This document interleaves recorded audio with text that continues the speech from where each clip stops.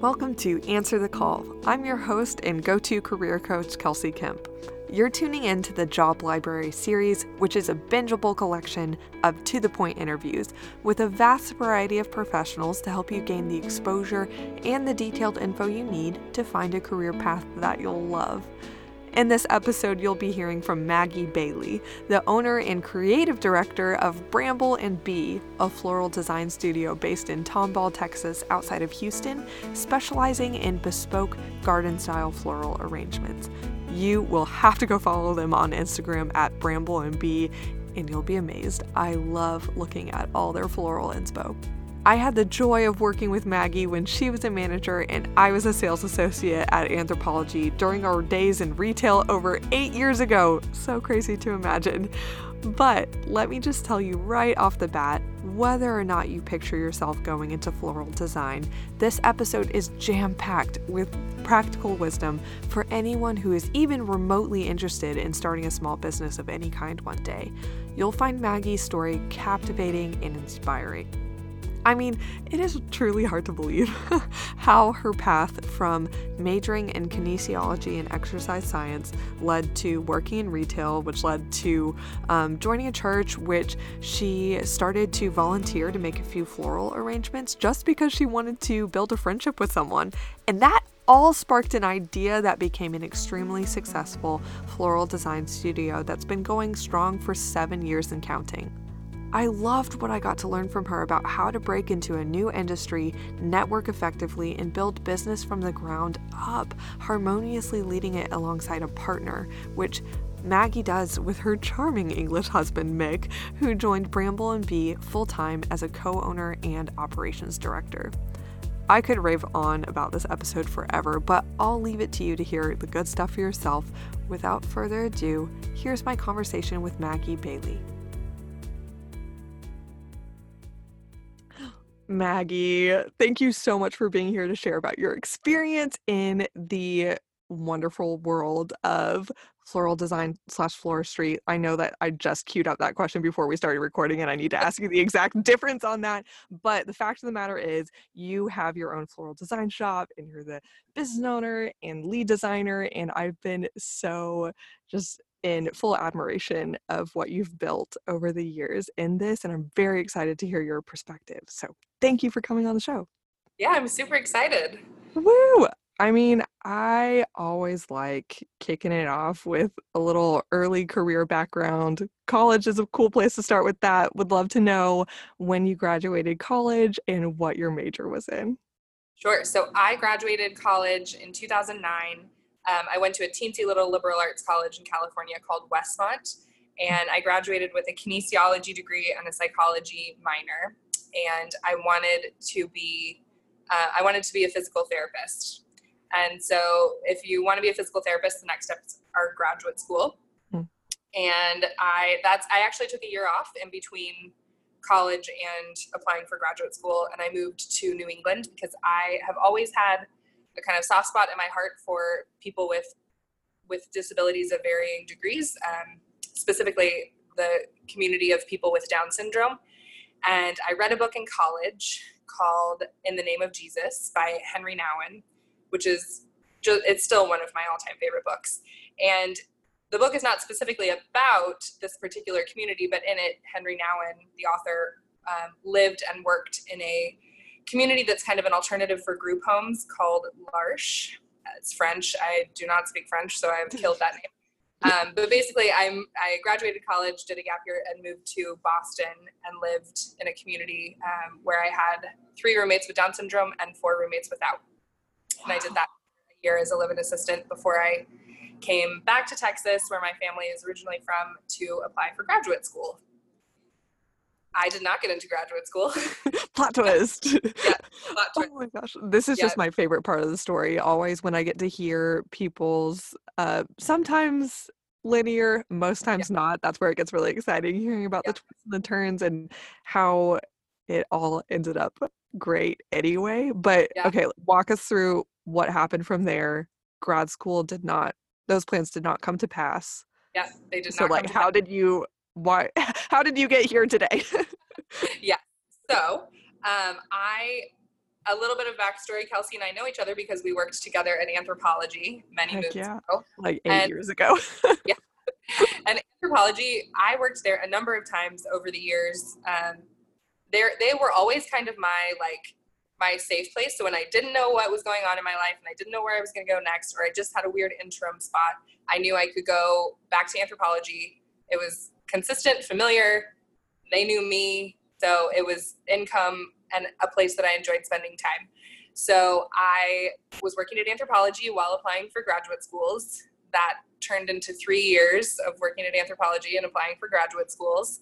And then I decided to stop applying for graduate schools, but I didn't really know what I was going to do if I wasn't doing physical therapy. And I feel like it's an interesting point to know that literally up until I kept getting denied graduate programs, I had such a blessed childhood that I had never experienced rejection. So I did really well in school. I graduated number 3 in my class. I got into the college I wanted to go to. I graduated with honors from college.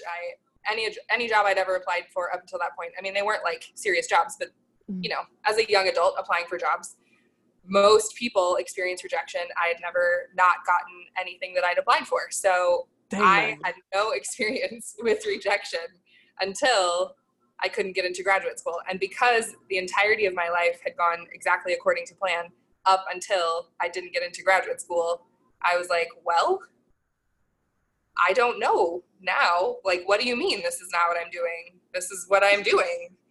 What? What? My plan's not happening? What? Right. Yeah.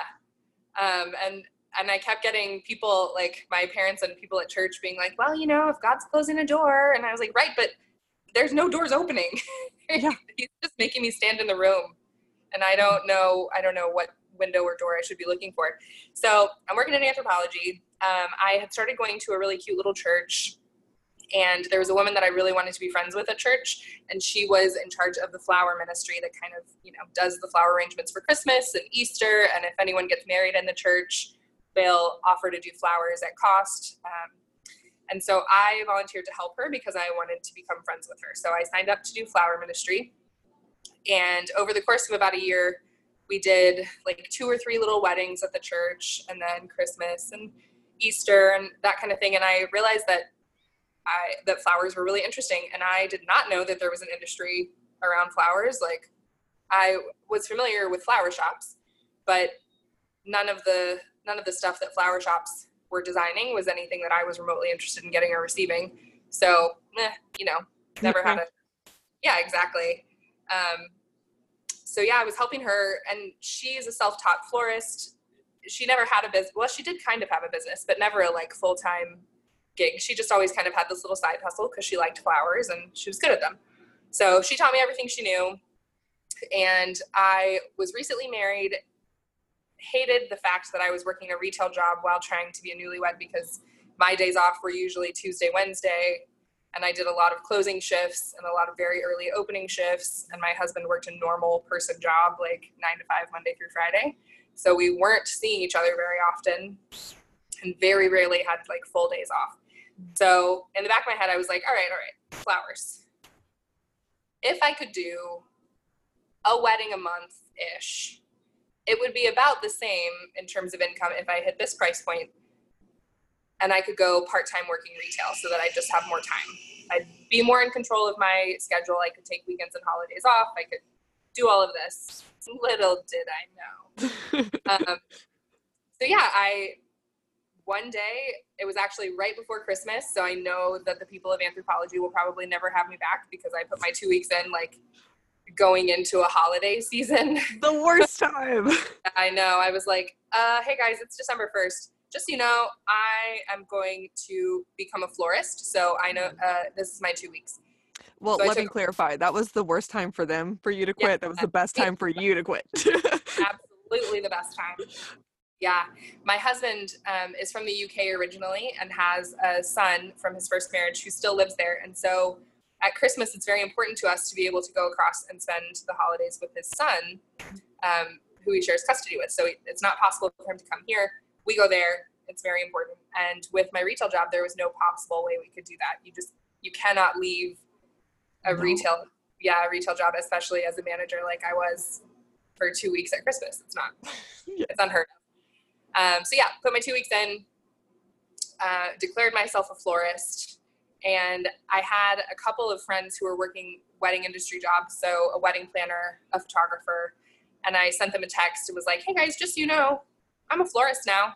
I do wedding flowers. And they were like, okay, great, and started sending me referrals, which is ridiculous. Like, I feel like it needs to be reiterated. I had no formal training. I did a class in high school because I had to get my agriculture credit in, and I wasn't going to do FFA. And then the year that I spent with the church ladies doing flowers, and then all the people I followed on Instagram, and that's all I knew about flowers. Wow. It's just so crazy. I think first, I just see God's graciousness to reveal this, what would be such an amazing career option for you, just through funny things like, I want to be this chick's friend. She's doing flowers. I'm going to join her. And that goes into a point that I've found really interesting about natural talents, because I mean, if anyone just looks you up on Instagram or your website, obviously, besides just metric business success, like, we'll see that you are so talented at floral design. But the thing about talents is you could have plenty of them lying dormant. They're not revealed until you stumble upon the task that they align with. 100%. So cool that considered myself artistic or artsy. Like, I cannot paint. I can't, I took a class in charcoal drawing, but like, I'm not a natural artist in the traditional sense, what you think of when you think of art. But it just turns out that you have to find your medium, and my medium is flowers. Oh my goodness. So tell us about how long you've had your own shop and where you're at and what you guys specialize in. Sure. So we have been in business 6.5 years now. And when we first started out, I say we because there's always, my face is on the website, but there's always a team involved in any capacity. So yeah, I started just doing weddings out of my house. The goal was one a month, and for some miraculous reason, we succeeded in doing one a month in the first year.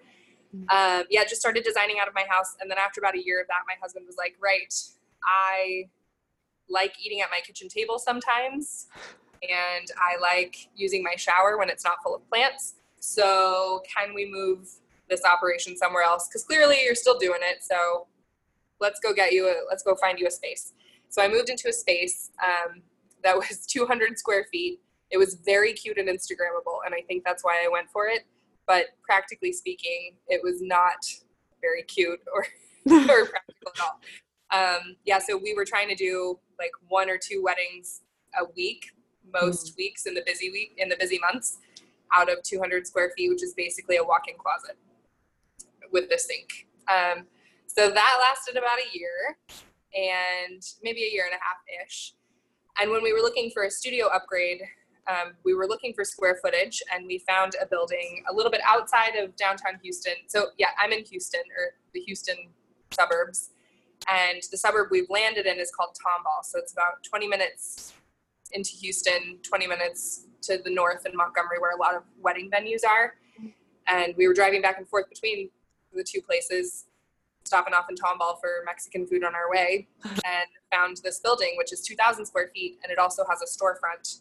So we moved in here for the space, and then because we have the capabilities now, we added retail flowers to our list. Initially, we were just doing weddings and events, and now we do retail during the week and weddings and events on the weekends. Weddings and events are still the main gig. We still do our primary business is that, but yeah, now we deliver anywhere from 5 to 20 bouquets a day into an area. Yeah. Oh my gosh, so cool. And it's just been so inspiring for me personally to see, like, over these 8 years since we had the joy of being together at Anthropologie, in our retail days, what character building stuff, just to see you build this and create something that is so unique. Your designs are just so Like, who would think of that just besides you? Like, it's so, so unique to me.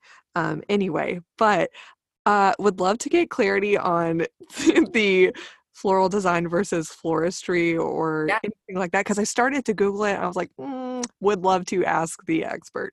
Yeah. So I personally think that the terms are interchangeable, like floral designer, florist, floristry in general. Floristry is a term you hear mostly like in the UK and in Europe, because they actually, in order to be a florist, you do not need any sort of educational background. You can, if you have an eye for design and you have access to flowers, you can be a florist in the United States, which will answer more questions down the line, I'm sure. But in the UK, it is my understanding, I think you can start a floral design business, but the majority of people who do go to, it's not really a university degree. They have what's called college, which is like after you finish what would be the equivalent of high school, you go to college, which either prepares you for a trade or to go into actual university. And Is that like sixth form? I've heard it called. Yes. Yeah, something like that. So they have a floristry program, and you graduate with like credentials to be a florist. The beneficial thing about something like that is that you get business as well as design. Whereas if you just declare yourself a florist, you don't really have any idea what you're doing unless you had a business background to begin with, which I did not. You have to apply the American spirit of just trying it out. But in the US, the terms florist and floral designer, a lot of times people who consider themselves floral designers don't like the term florist because they think it kind of describes the more traditional, like, I hate using grocery store florist, but like the type of style and design that you get that's created by someone who's working in one of those settings. Not to say that it isn't beautiful, because I think there's something for everybody, but it's a more kind of old school way of designing and running a business. And then floral designers are like, wait, but look what we can create with flowers. They they apply it as more of a like artistic title. Yeah. It works. Yeah, I know. I mean, I own a flower shop, so technically I am a florist. And I have always loved a little bit of a retro nod, so I kind of like being called a florist. Floral designer, it is totally fine too. Either way. Yeah. So what are the different kind of specialties or avenues that you can pursue if you would like a career dealing with flowers? I will say, like, just the vast variety. If there is some, like, what is it? Yeah. So again, when I declared myself a florist, I only knew this one thing. I only knew that you could do wedding flowers without having any sort of degree or space that you worked in. You could just buy flowers, take them home, arrange them, and deliver them to a wedding. I knew you could do that. So that's what I decided to do. You can work in a flower shop, whether you own the flower shop or work as a designer. And that just means you show up every day. You've got a list of orders that you have to make that are going to get delivered, and you make those. Sometimes you're involved in picking the flowers. Sometimes you're not. Sometimes you just make whatever is on your list of things to make for the day. Then you have freelance florists, which again, I didn't even know this was a thing, but there are a number of insanely talented floral designers who don't own their own businesses, don't work in any one particular space, but are freelance. So they travel the world working for whoever has the biggest event that needs all the hands and needs like super talented people on their team. So yeah, we use freelancers in our business almost every week. Whoa. Instead of keeping a full staff of people, because our needs vary week to week, whether we have a really big wedding or no wedding. If we have a really big wedding, we might need 5 or 6 additional employees. And rather than keep everybody on staff, even in the low season, we use freelancers. So yeah, freelance florists are insanely awesome. There's also a huge industry in wholesale flowers. So the process of getting flowers from the people who grow them to the people who design with them is insanely complicated and is a whole nother podcast, I'm sure. But there's a middleman. So the person who's buying from the farm to distribute to the florist. And they're insanely important because I know what I want, but I couldn't tell you where I need to get it from. I know that I need a rose that's exactly this perfect shade of mauve And my wholesaler is the one who's like, yep, got it. I'll find it. Don't worry. So, Wow. yeah. That just seems, yeah, like such a, now it's so funny. Earlier when we were catching up before I started recording, I was telling you, well, I ended up majoring in supply chain management in college, didn't use it a day in my life. Now I'm like, wait, hold up. That seems like the ultimate supply chain logistics mastery situation, learning how to source from some random farm in I don't know where, Brazil, to get that perfect shade of mauve and then delivering it while they're still fresh for the event that's needed to the Yeah. florist and all the middlemen that are involved in that. That's so Yeah. fascinating. It is absolutely crazy. And then, I mean, also within the floral design industry, you can break down specialties too. So I specialize in weddings and events. Some people specialize in editorial. So like when Vogue does a shoot, there's a florist that they usually work with or that they will often work with because they know.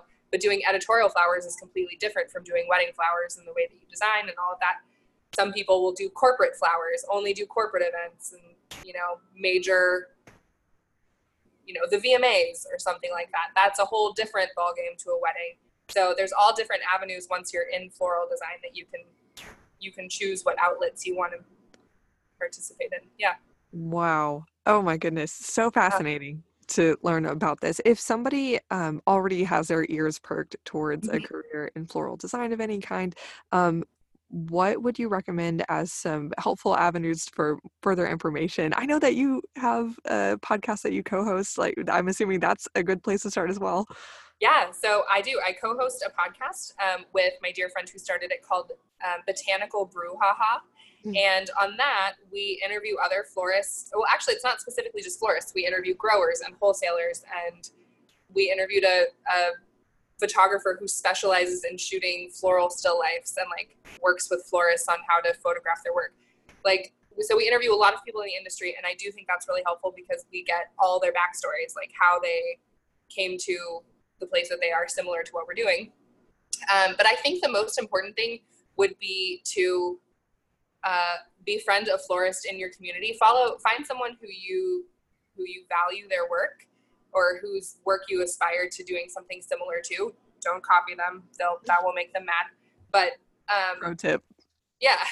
Don't be a jerk. Yeah, the way that I started is that I found a girl in Houston who was doing flowers that I thought were insanely beautiful. And it wasn't the way that I was going to design flowers, but it was definitely more my style than, contemporary floral design from H-E-B. And I sent her an Instagram message and was like, hey, I'm a florist too. I just wanted to let you know I love what you do. And if you ever need any help, you don't have to pay me. I'll just come. I just want to come and, see how things work. And she immediately responded and was like, yeah, come over and have tea with me tomorrow. And I showed up at her house and she was like, oh my gosh, it's so nice to have a friend. Here, this is all the things I know. Tell me how it's going for you, which, is unheard of. Networking at its finest, Maggie. Goodness. No, talk about doors opening. Yeah, and then she started referring people to me. So when she would have clients inquire with her and she was already booked for their date, she would say, I'm so sorry, I can't do it, but you should check with this other florist whose work I totally trust and can recommend. So building a network like that is super important. And that's 100% how I built the first 2 years of business, was referral only. We've never advertised. We've always only ever been word of mouth. And yeah, so we did almost the first 2 years of business on referrals from other florists who were already booked that we had just made friends with. Wow. Yeah. Sorry. I would also don't be discouraged if you do reach out to somebody in your industry and they are not as friendly as that, because there's, I mean, I think a lot has changed in the last 6 years. It doesn't seem like that long a time, but I do think it's made a huge difference in terms of like the creative industry and everyone putting their work out on Instagram. And we do now, like, I would say on our Instagram, I probably get 10 to 15 people a week who are reaching out to me saying that, like, hey, I love your work. I want to be a florist. What do you recommend? Yeah. And if I invited all of those people to come and sit and have coffee with me, I would never actually get any work done. So, it's a little different now, but if you can just make one friend in the industry, that's all you need. That's a start. Yeah. Yeah. Oh my gosh, excuse me, as I will most likely have to edit out a pause because my brain is just kind of exploding right now with all the applications this wisdom has to so many different career paths, creative or not, Yeah, or self-employed or not. yeah, Just reach out, be curious, be kind, make friends. yeah, You don't have to strategize about exactly what that will do for you. I think that um, I'm sure that you could relate to this, and this is like the underlying one of the underlying messages in what you're saying is oftentimes you just need to be kind and be top of mind, and you'll do okay. That's yeah. all. I 100% believe this. And anytime I'm ever tempted, not tempted, but anytime, in any industry, our industry in Houston, the floral industry in Houston, we're all weirdly friendly. Like everybody gets along. We socialize outside of work and all kinds of things, which I think is not the norm in the floral industry. Traditionally, the industry has been very kind of cutthroat and competitive because it's one market and you're all selling a similar thing. So Yeah. yeah, in other markets, they do not have the same kind of camaraderie, but I have found that I was part of this organization called the Rising Tide Society many, Yes. many moons ago, and their line is a rising tide lifts all boats. If one of us is successful, if the floral industry in Houston is successful, then there is enough tide to lift us all. And as long as you're kind and being a good business person and not, setting out to undercut or make anybody mad, you'll be fine. Life is more simple than we make it, Right. I think. Hey there, if you're listening to this episode right now, it's probably because you're somewhere on the range of mildly curious to high-key desperate to find a career path that will be an amazing, rewarding, and exciting fit for you. If indeed you are still holding out hope that that's even possible, which I can assure you is completely possible, as I've given dozens of Christians, one, a reformed view of work, from mundane responsibility to actually the joyful gift that it is, two, help identifying their unique calling, and three, the help they need to practically land the job that's aligned with it. If it sounds like a dream to have a tried and true career coach come alongside you to help you confidently discern which career path you're called to pursue amidst the infinite sea of options that are so overwhelming, as well as help you nail all the practicals like networking, resumes, interviews, and negotiations to save you a load of time, stress, and dead-end job applications that are just seemingly such a common experience. They don't have to be. If any of that sounds extremely exciting, then I want to invite you to apply for my deep dive career coaching experience. Go to my website, kelseykemp.com/coaching to learn more and book a free 30-minute consultation with me this week to objectively evaluate if this opportunity is the perfect fit to help you work through whatever might be holding you back so you could fulfill the vision and hopes you have for your career. I want to let you know I only work with people who are ready to go deep, do the work, and actually make a change once the path is made clear to them. So if that sounds like you, and if you're serious, and if you're ready to accelerate your path to building a meaningful and impactful career aligned with who God uniquely made you to be and what He put on your heart to do, then go to kelseykemp.com/coaching to book a free consultation with me this week and learn more. Okay, now back to the episode.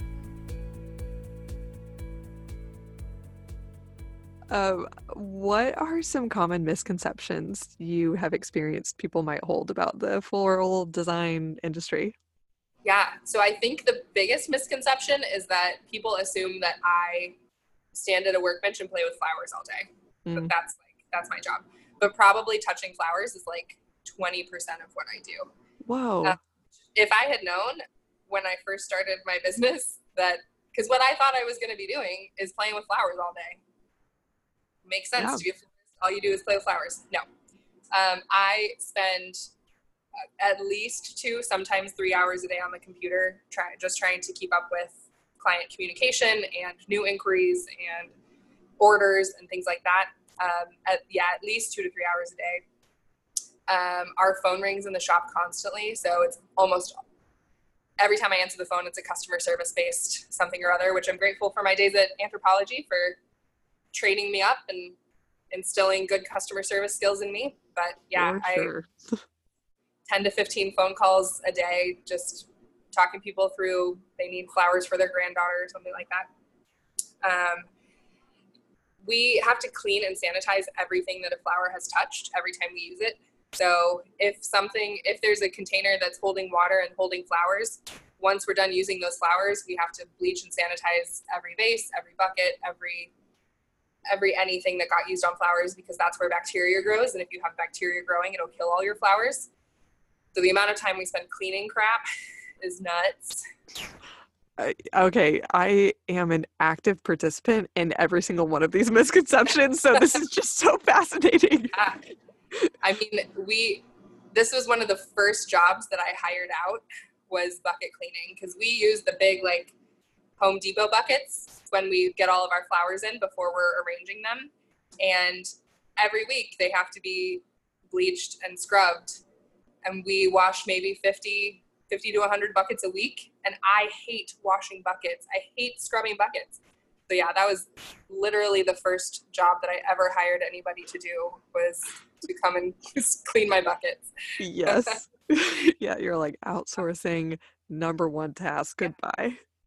And then I think the other thing is that with weddings, we get a lot of people who assume that the markup is higher if it's a wedding. Like there's this horrible misconception about the wedding industry that, you know, if you order something for a birthday, it'll be $50 cheaper than if you order it for a wedding.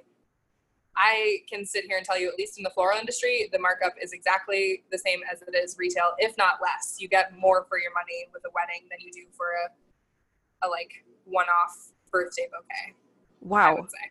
Yeah. Wow, that's so weird that you mentioned it, because I literally heard that from a friend a couple days ago even. She said, by the way, like if ever you're event planning or wedding planning, like what I learned was when you're approaching your caterer, your florist, your anything, just say that you're planning an event. Don't say that you're planning a wedding, because you will get a marked up price. And that apparently that's not true. Yeah, with flowers, it's not the case. Flowers are expensive. A wholesale flower is expensive. And the markup for flowers is reasonable and industry standard. So everyone is marking up the same amount, or they should be. They definitely should know better. But yeah, there's no difference between a retail bouquet, if you buy a birthday bouquet from us, or a wedding centerpiece. But with weddings, we're buying in larger quantities, and there's always bulk discounts. So oftentimes you'll get more flowers for less for a wedding than you do.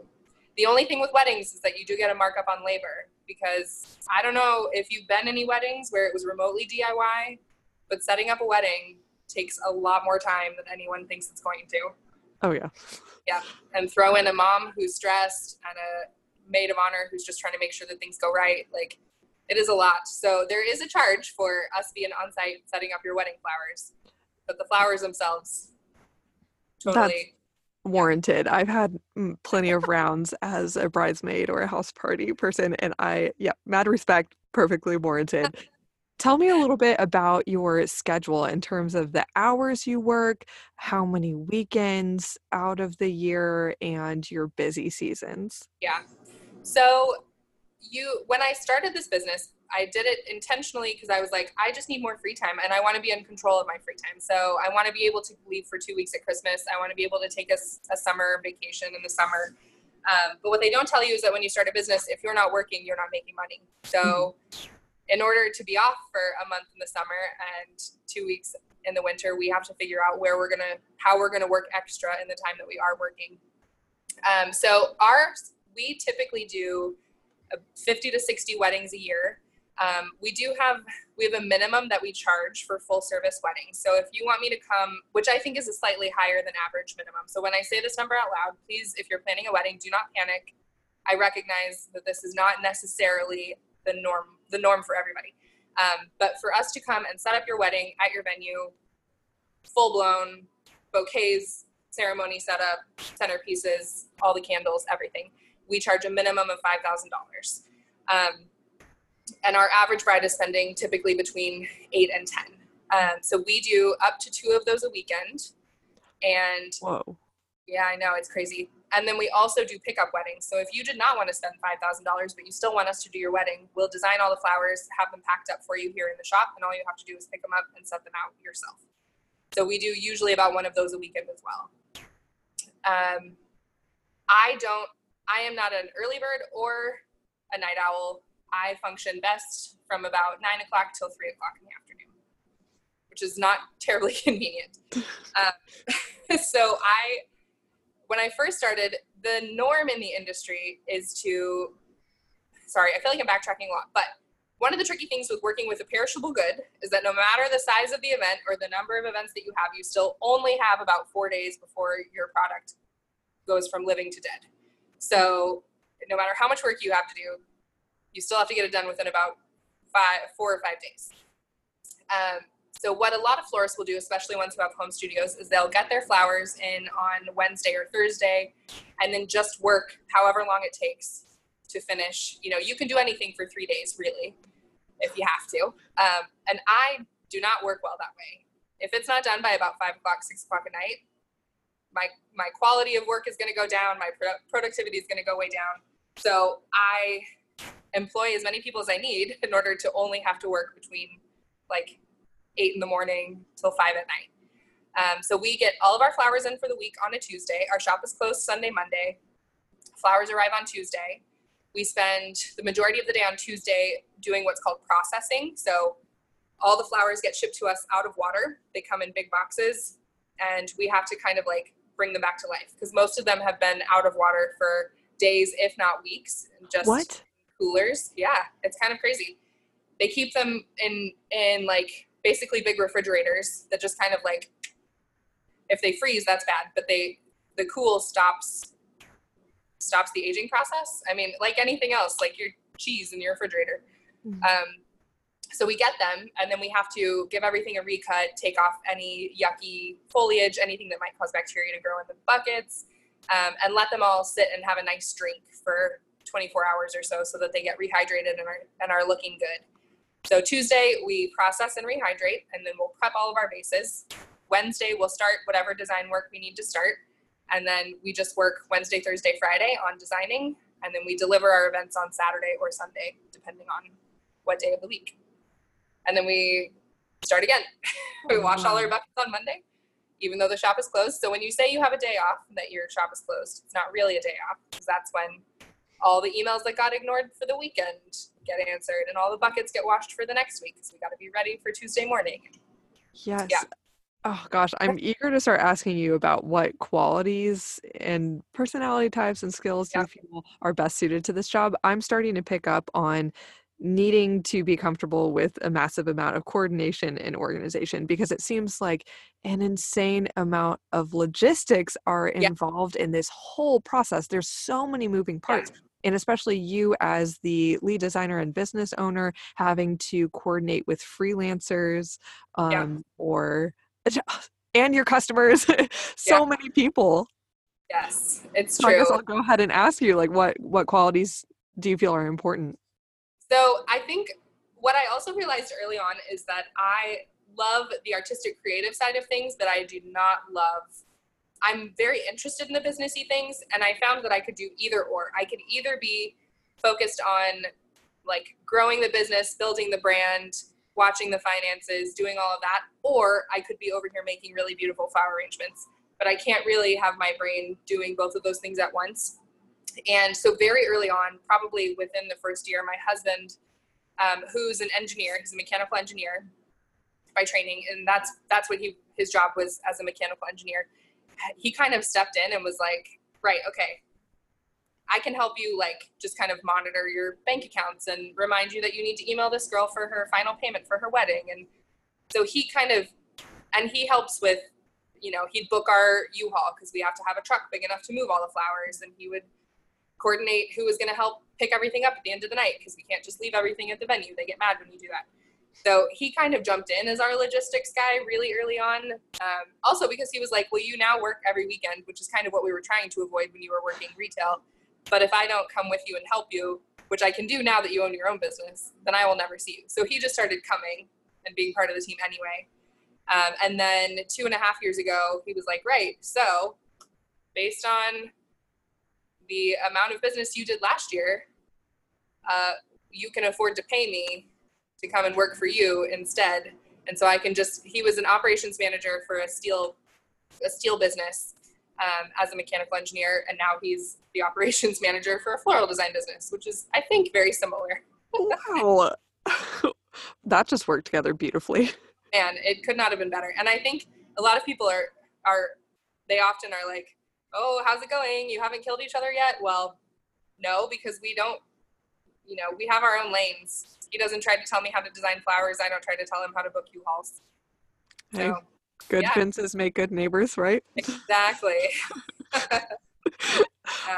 So it seems like there's just so many facets of what you would be doing in maybe any element of one of the different career paths in floral design. But this is honestly, when I ask podcast guests this question of what type of person do you feel would be best suited to this job, it's fairly clear cut. It seems like there could be a lot of different paths here. If you are comfortable with more of a business role, obviously you could start considering emulating something of what you have.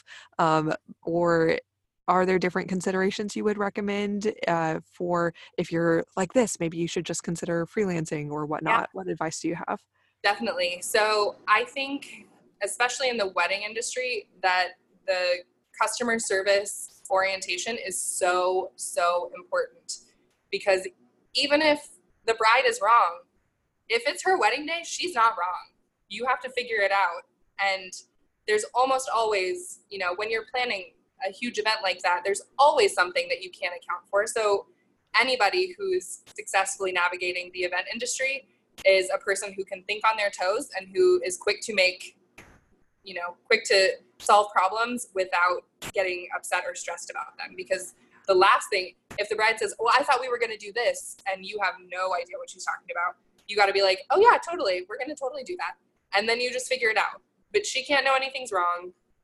None of the other people on your team can know anything's wrong. You just got to figure it out and be chill. So if you are prone to, I'm not even going to say that, because I do have a history of anxiety, but I think having a solid understanding of how customer service works and how to be a successful, not salesperson, but just customer service associate is and super leader. important.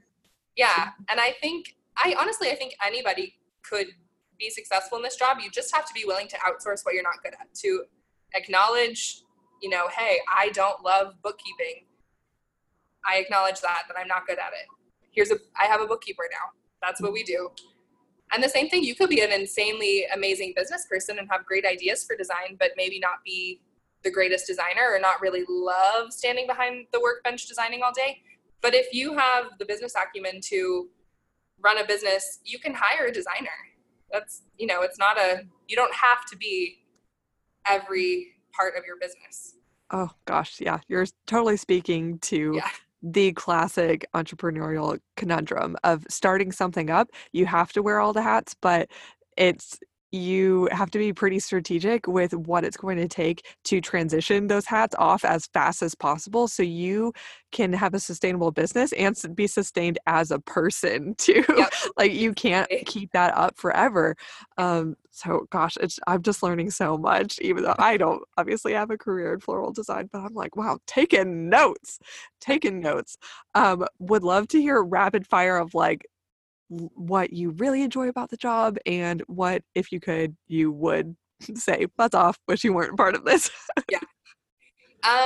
Okay, what I really love about the job, I love that we've kind of transitioned now to a place where our brides don't tell us super specifically what they want. They come in with an idea, and then because we've worked in most of these spaces and we've, if you're a bride, you're planning one wedding, more than likely just one, whereas I do 3 a weekend, and I have done for the last 7 years almost. So I've done a lot of weddings, and I know what's possible at a wedding.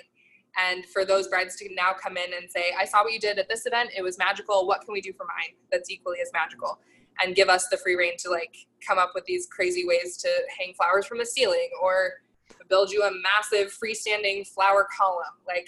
Having the creative freedom to do that is really freaking cool. What I don't love, tear down. I hate tearing down events at midnight. Again, I do not function well after 6 o'clock. That's when I start drinking tea and watching movies.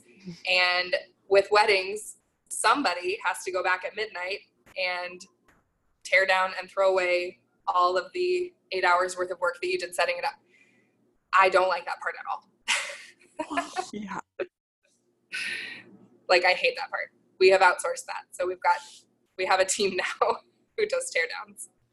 So in recap, for anyone who is maybe interested in pursuing a career in floral design, it seems like there's so many things that they could start with. They could start understanding and looking into the different options for how you can work with flowers and get paid for it.